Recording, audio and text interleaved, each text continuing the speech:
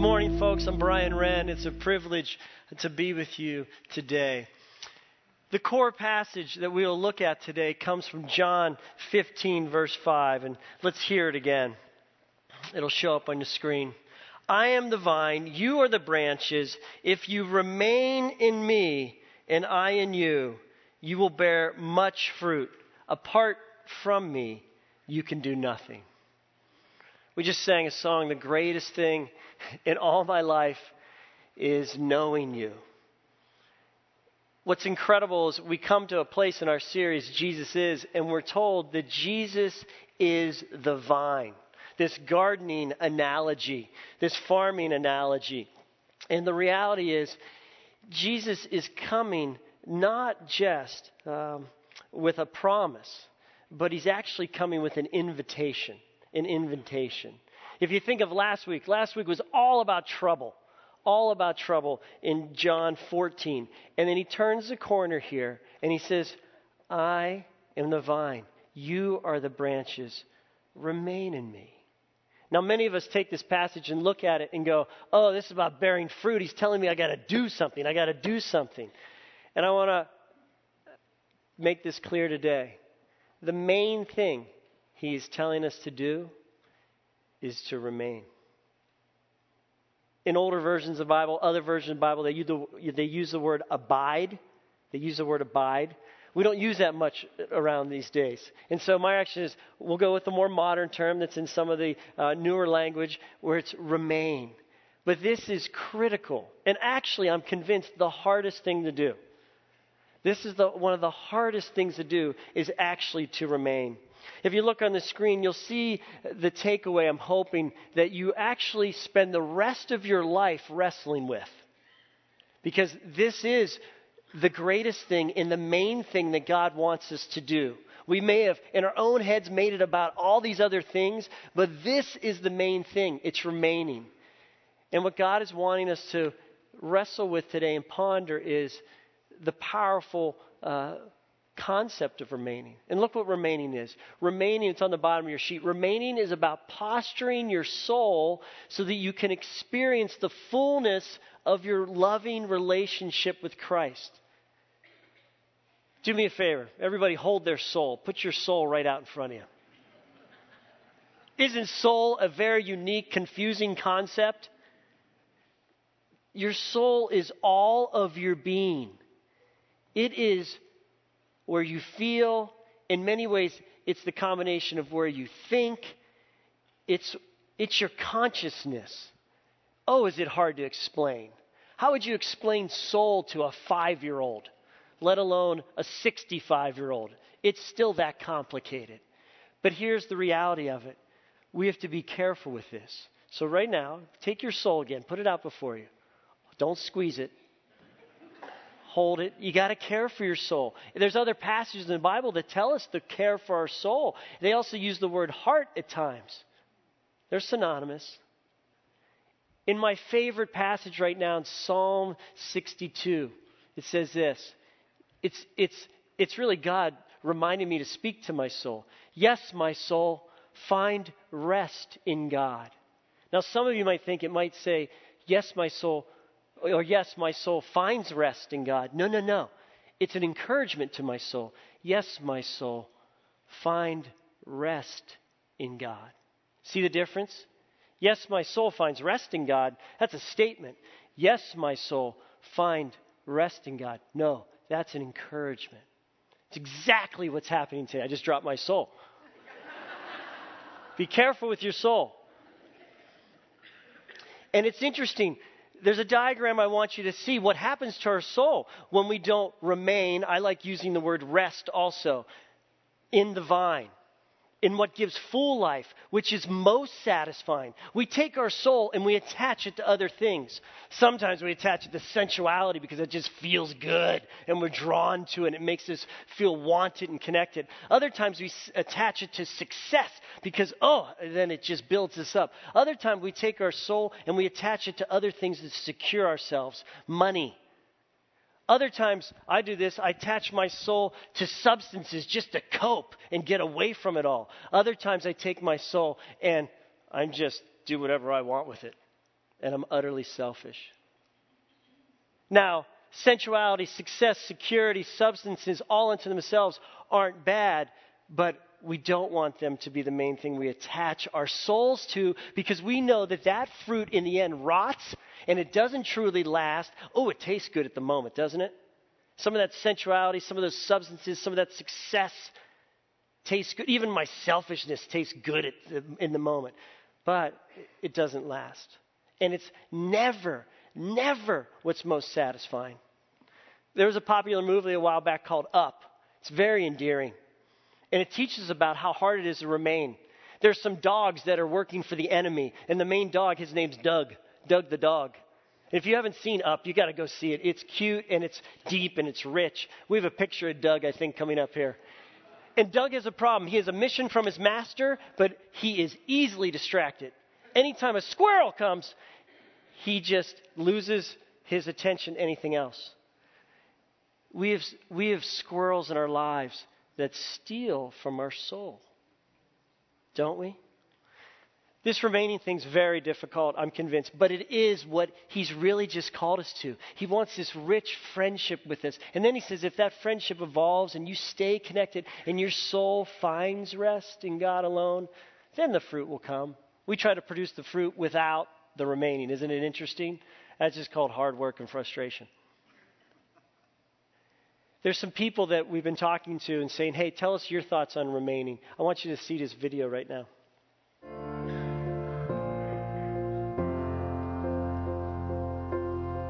I think remaining is a good word. It's a really good word because it says exactly what abiding is. And I know the scripture says, in some translations, says abiding, but remaining is really good. And that feeling that you're able to have of presence, of His presence. Staying connected throughout the day is something you really have to work at. I don't think it's something that happens naturally because I don't think that's who we are wired as. I think we have a tendency to go off on all kinds of trails. It's having a relationship with Christ. It's about having Him be your friend and be able to talk to Him as you would anyone else. Just getting into the Word and you'll find what you're looking for. So when I first get up in the morning, I get my iPhone going and I start listening to Scripture while I'm shaving, while I'm getting ready. Listen to music that will bring me into His presence. Maybe listen to a sermon in the car.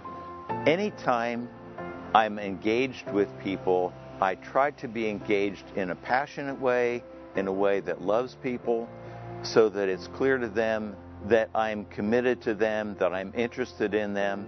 That may be a way that we can love God, that we probably, and stay close to His presence, that we might not think of. Trying to keep Him with me all day by thanking Him. You know, the challenges of doing that are just everything, you know, the busyness of your job and thinking about a task and maybe being frustrated or angry that something's not going the way that you'd like for it to. One of the ways that I don't stay remaining is when I'm watching sports, either football or basketball, because I get really intensely involved.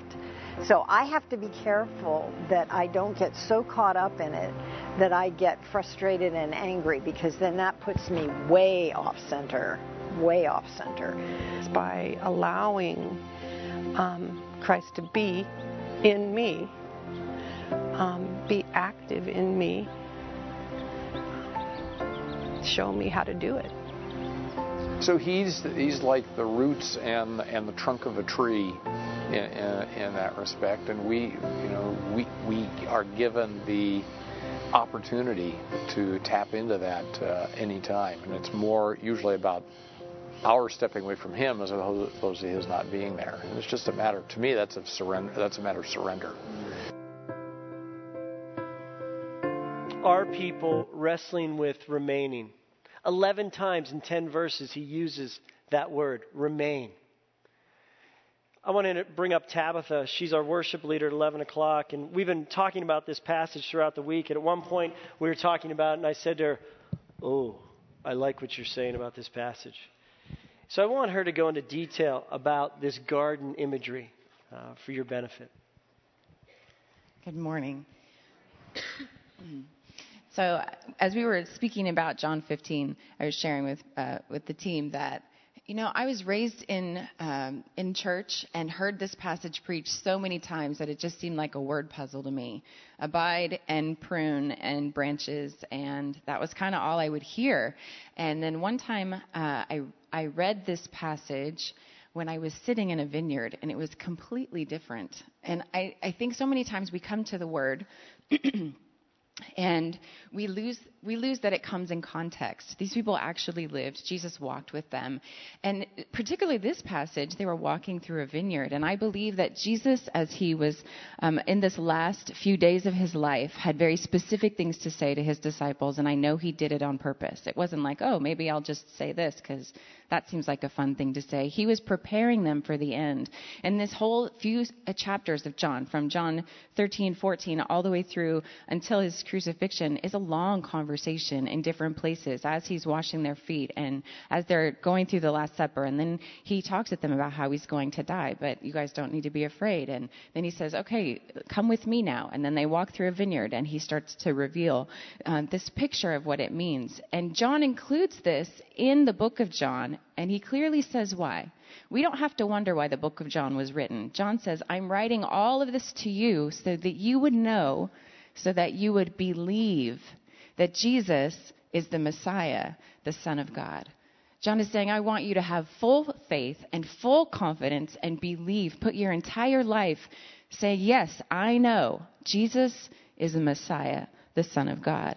Jesus endlessly wants to remind us who we are and who he is. That's why we come every Sunday. Do you ever get here on Sunday and go, oh, I forgot this.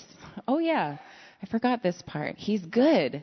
He's good. He loves me. We have to be constantly reminded both who we are. We belong to him, that song we sang. The greatest thing in all my life is loving you. Sometimes when I'm singing, I'm like, that's so true. I forgot that this week. The greatest thing in all my life is knowing you. I'm a knower of God. I'm a servant of God. I'm a lover of God. That's what these are for. And so they go into this vineyard, and vineyards are really important. Gardens, farming, this metaphor is really important through all of Scripture. In fact, it all started there, right? Adam and Eve. God could have chosen to put them anywhere, but he chose to put them in a garden. I believe that was on purpose. He wants us to understand something about what it means to walk and live in the sense of farming and seasons and growth and what it requires to grow. In Isaiah 5, Isaiah gives a prophecy about the one he loves, who is God, who plants a vineyard and does everything he can to make sure it grows well. Jeremiah 2 talks about the vineyard as a metaphor as well between God and his people. All over the minor prophets. It's kind of all over. And for them, it's kind of like living in Sonoma. Vineyards were very popular. They were at a lot of places. I think for us, maybe Jesus would have used traffic in the Bay Area. I don't know, something that we can all relate to. The minute you say it, we all have this emotional response, right? That's exactly what a vineyard was for them. And so seasons are really important to understand. As we're watching this endless loop, I was thinking about, sometimes I get so frustrated with my life because I don't always have the fruit that I want to see the fruit, and I want it to be big, and I want it to be good, and it's frankly not there at times. And the Lord's been speaking to me about ordinary time. There's lots of ordinary time in farming. Lots of ordinary time. There's really one time of the year. It's really short where you get the fruit and you harvest it. And it's a celebration, right? Why? Because you've waited a long time and done a lot of work to get there. There's lots of days where they're the leaves. It's not very exciting. And we have to weed and we have to get the bugs out. And it's a lot of work. I am not a gardener at all. And I thought it might be a good spiritual discipline for me to jump into that at some point one time. And it didn't go well.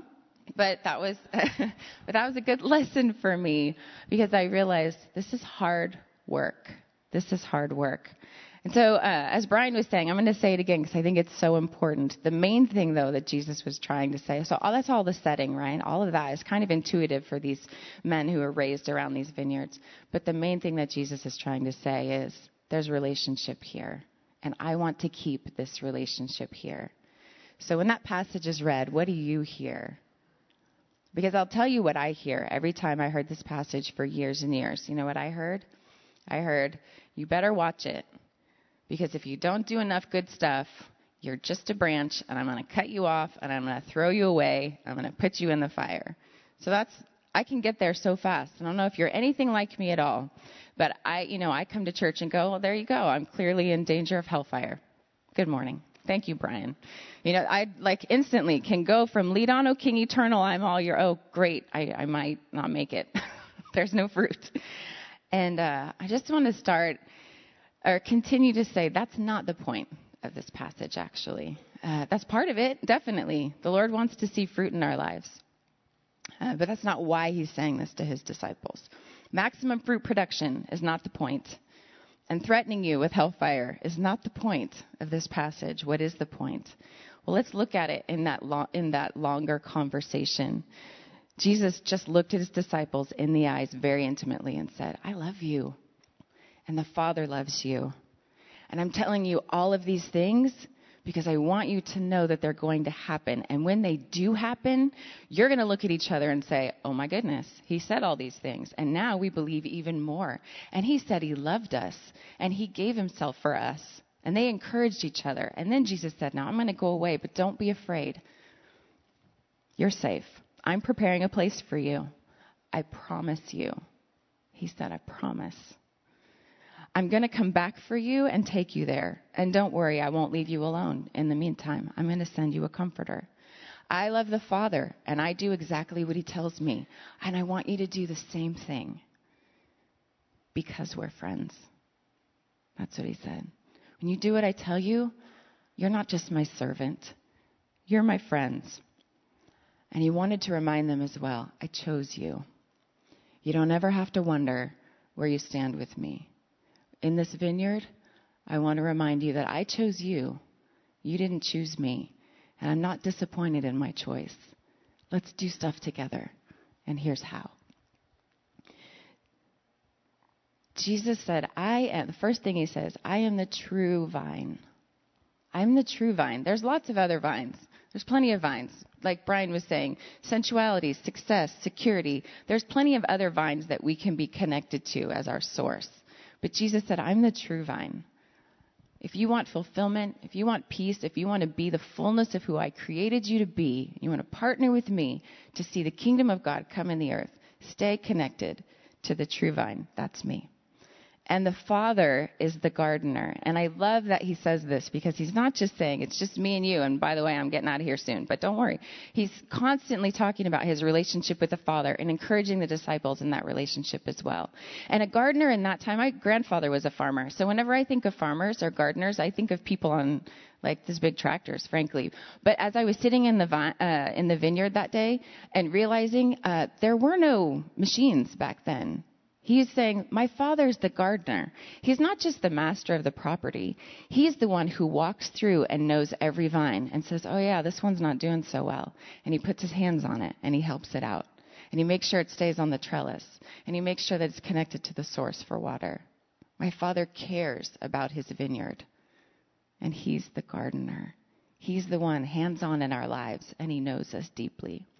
And the Spirit, he doesn't say this explicitly here, but he's just gotten done talking about the Holy Spirit and how the Holy Spirit's going to lead them through this time. And Paul talks about the Holy Spirit in Galatians 5:22 and 23, where he says, the fruit in our lives comes from what?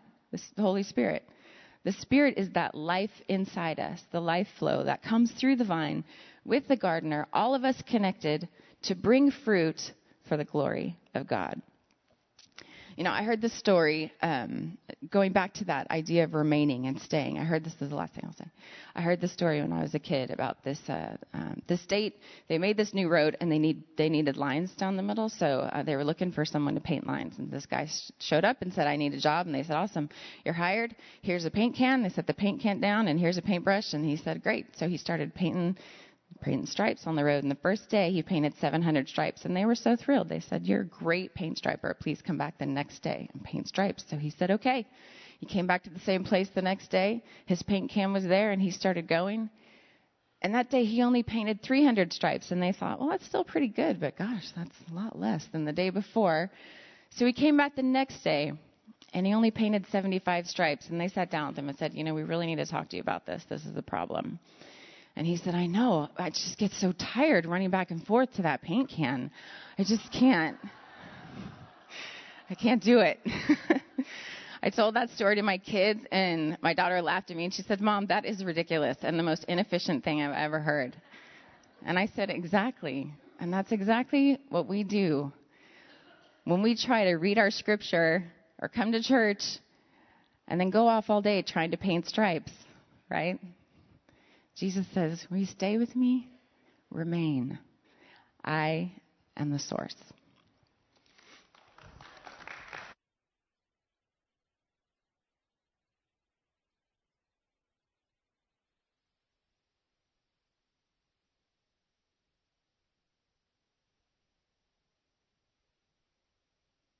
How about now? Oh, there we go. I want us to ponder how we stay close to the source. Because it's so easy, isn't it, to be distracted. And then our soul wanders to other things and actually attaches to it. Gets attached to it.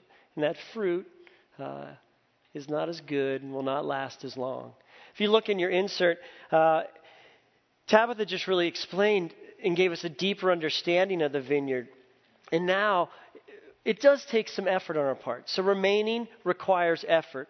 But I think we can break it down into these simple 3 things. So because this gets very complex and we get very distant, but it comes to these 3 things. It's really about resting. It's really about remembering. And it's really about repenting. In your insert, there's some passages. Listen to what it says in Isaiah. This is what the sovereign Lord, the Holy One of Israel says. In repentance and rest is your salvation. So even in the Old Testament, it said this: if you return to me in repentance, confess, and come back, and then you just rest in me, this is Isaiah 30:15, I'll rescue you. Rescue comes from resting in him, remaining, and then actually repenting of the things we get overly attached to. But then there's another way, remembering. In Deuteronomy, the whole book of Deuteronomy is remember, remember, remember, remember, remember, remember, remember. All right? Because we're forgetful people. Our souls forget. Our souls get attached. And God just wants our souls to rest in him. So let's talk about resting. How do you really rest in the Lord? Well, it's about acknowledging him in the present. You're just walking through your day. And you do such things as just talking to him. Continue the endless narrative with him. People may think you're crazy. But that's okay. Remaining's about endlessly talking to him. I will tell my kids at night as I put them to bed, they have a little prayer model I encourage them to do. Talk out loud to him. Talk out loud to him. Because here's what I find. When I don't talk out loud, my mind gets attached to something else. That's why I journal. That helps me do that. But endlessly talk to him. And then take the natural things in life and just make them spiritual by talking to him about them. I once went to counseling. I said, I want us to be more spiritual in our family. And the guy said to me, well, just take the natural things in life and talk to God about them.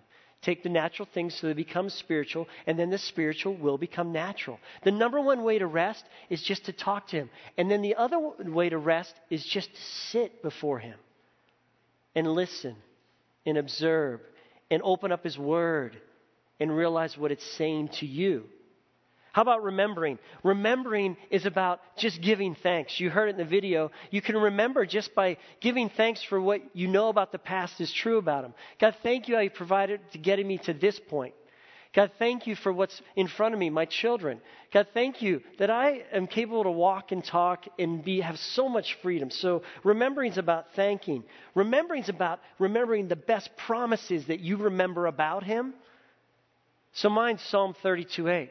The Lord says, I'll guide you along the best pathway for your life. I'll advise you and watch over you. What are some of the core promises that you can come back to? Do you have them written down? How about remembering what God has done? I have 10 years of history of what God has done. It's actually now, I started in 2000, so it's over 10 years. It's 15 years of history. Little dates, little phrases that I think God did on those days. I go back and look at some of those, I can't even remember them.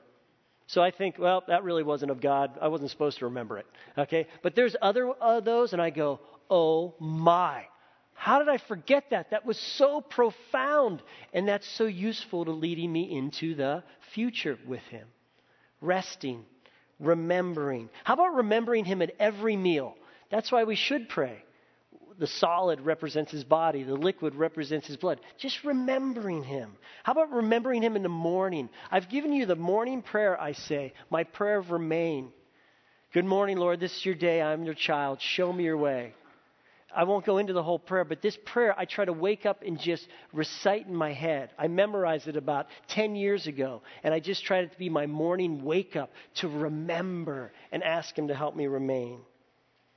And then repenting. Look what repenting does. Repenting helps us return. Repenting is about confessing. God, I've been overly attached to this. I need to come back to you. God, I am sorry for this. I need to come back to you.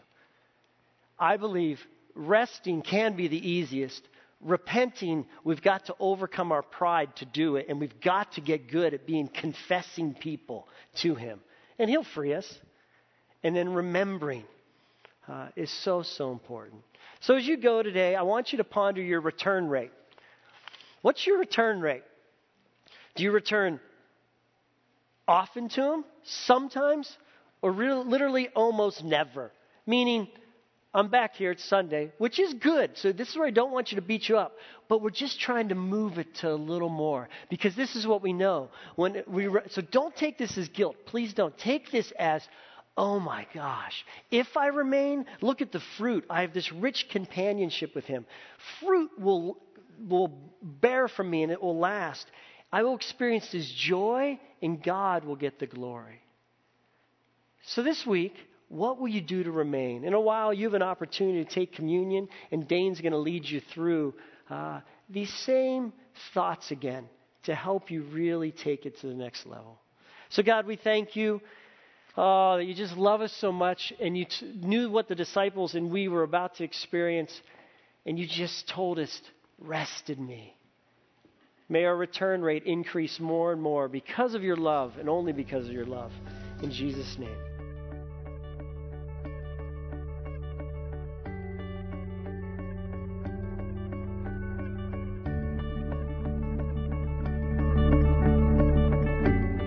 Listening to the Peninsula Covenant Church podcast. We're located at 3560 Farm Hill Boulevard in Redwood City, California. You can reach us online at www.peninsulacovenant.com.